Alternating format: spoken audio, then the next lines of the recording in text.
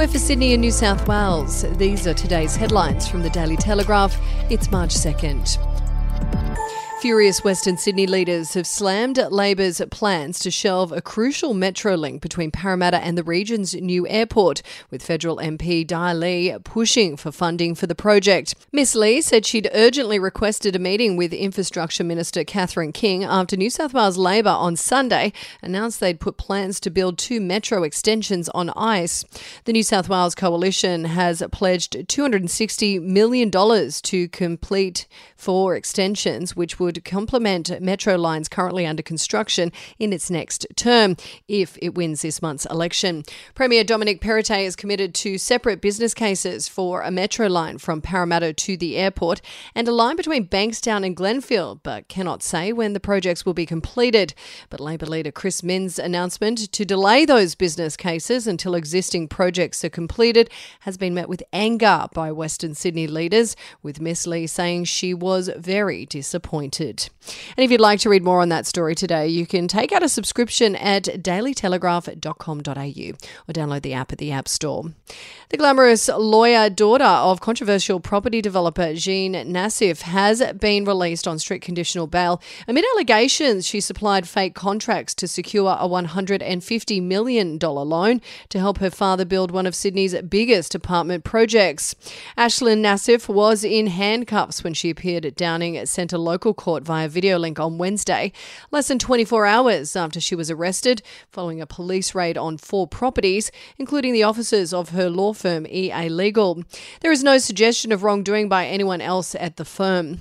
Nassif is facing 1 count each of dishonestly obtaining a financial advantage by deception and publishing false or misleading material to obtain advantage. And we'll be back after this. News doesn't have to be boring. The Brits have given Prince Harry a new nickname after yet another tell-all interview. Oh God, is it the Ginger Whinger? Let the team at news.com.au get you up to speed each day with their podcast, From the Newsroom. A couple were busted joining the Mile High Club. Well, I guess they can't play Virgin anymore. Politics, sport, red carpets, royals. Get all the goss in just a few minutes. Follow From the Newsroom wherever you get your podcast from. Renee Ferguson, who made headlines when she became embroiled in a texting scandal with then Australian Test captain Tim Paine, has avoided a prison sentence for thefts from cricket Tasmania.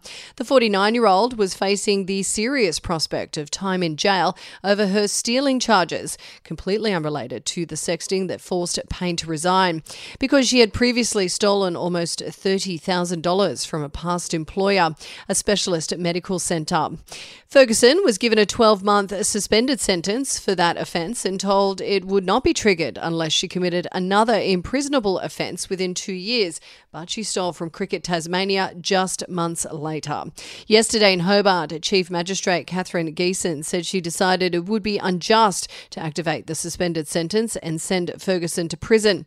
Instead, she made out a substituted sentence and ordered Ferguson spend the coming 8 months under home detention in the south of Tasmania. And megastar Harry Styles touched down at Sydney's Bankstown Airport yesterday afternoon. The 29-year-old flew in on a private jet ahead of his sellout Love on Tour shows in the Harbour City this weekend. Styles walked off a plane in his signature flamboyant style, wearing sunglasses and a multicoloured jacket emblazoned with fish and suns. He's jetted into Sydney from the Gold Coast, where he performed on Tuesday as part of the Australian leg of his world tour, after earlier performing in Perth. Styles will perform his hit songs at Sydney's Accor Stadium Friday and Saturday. And that's the latest headlines from the Daily Telegraph. For updates and breaking news throughout the day, take out a subscription at dailytelegraph.com.au. We'll have another update for you tomorrow. Australian history is full of colourful but forgotten characters, from alleyway gangsters to Cold War spies and eccentric entrepreneurs. There are hundreds of incredible stories of adventurous Aussies that never make it into our history books. Each week I talk to some of the country's greatest history authors, sleuths and yarn spinners to uncover the untold stories of some of our most interesting and offbeat ancestors. The show, In Black and White, can be found wherever you get your podcasts.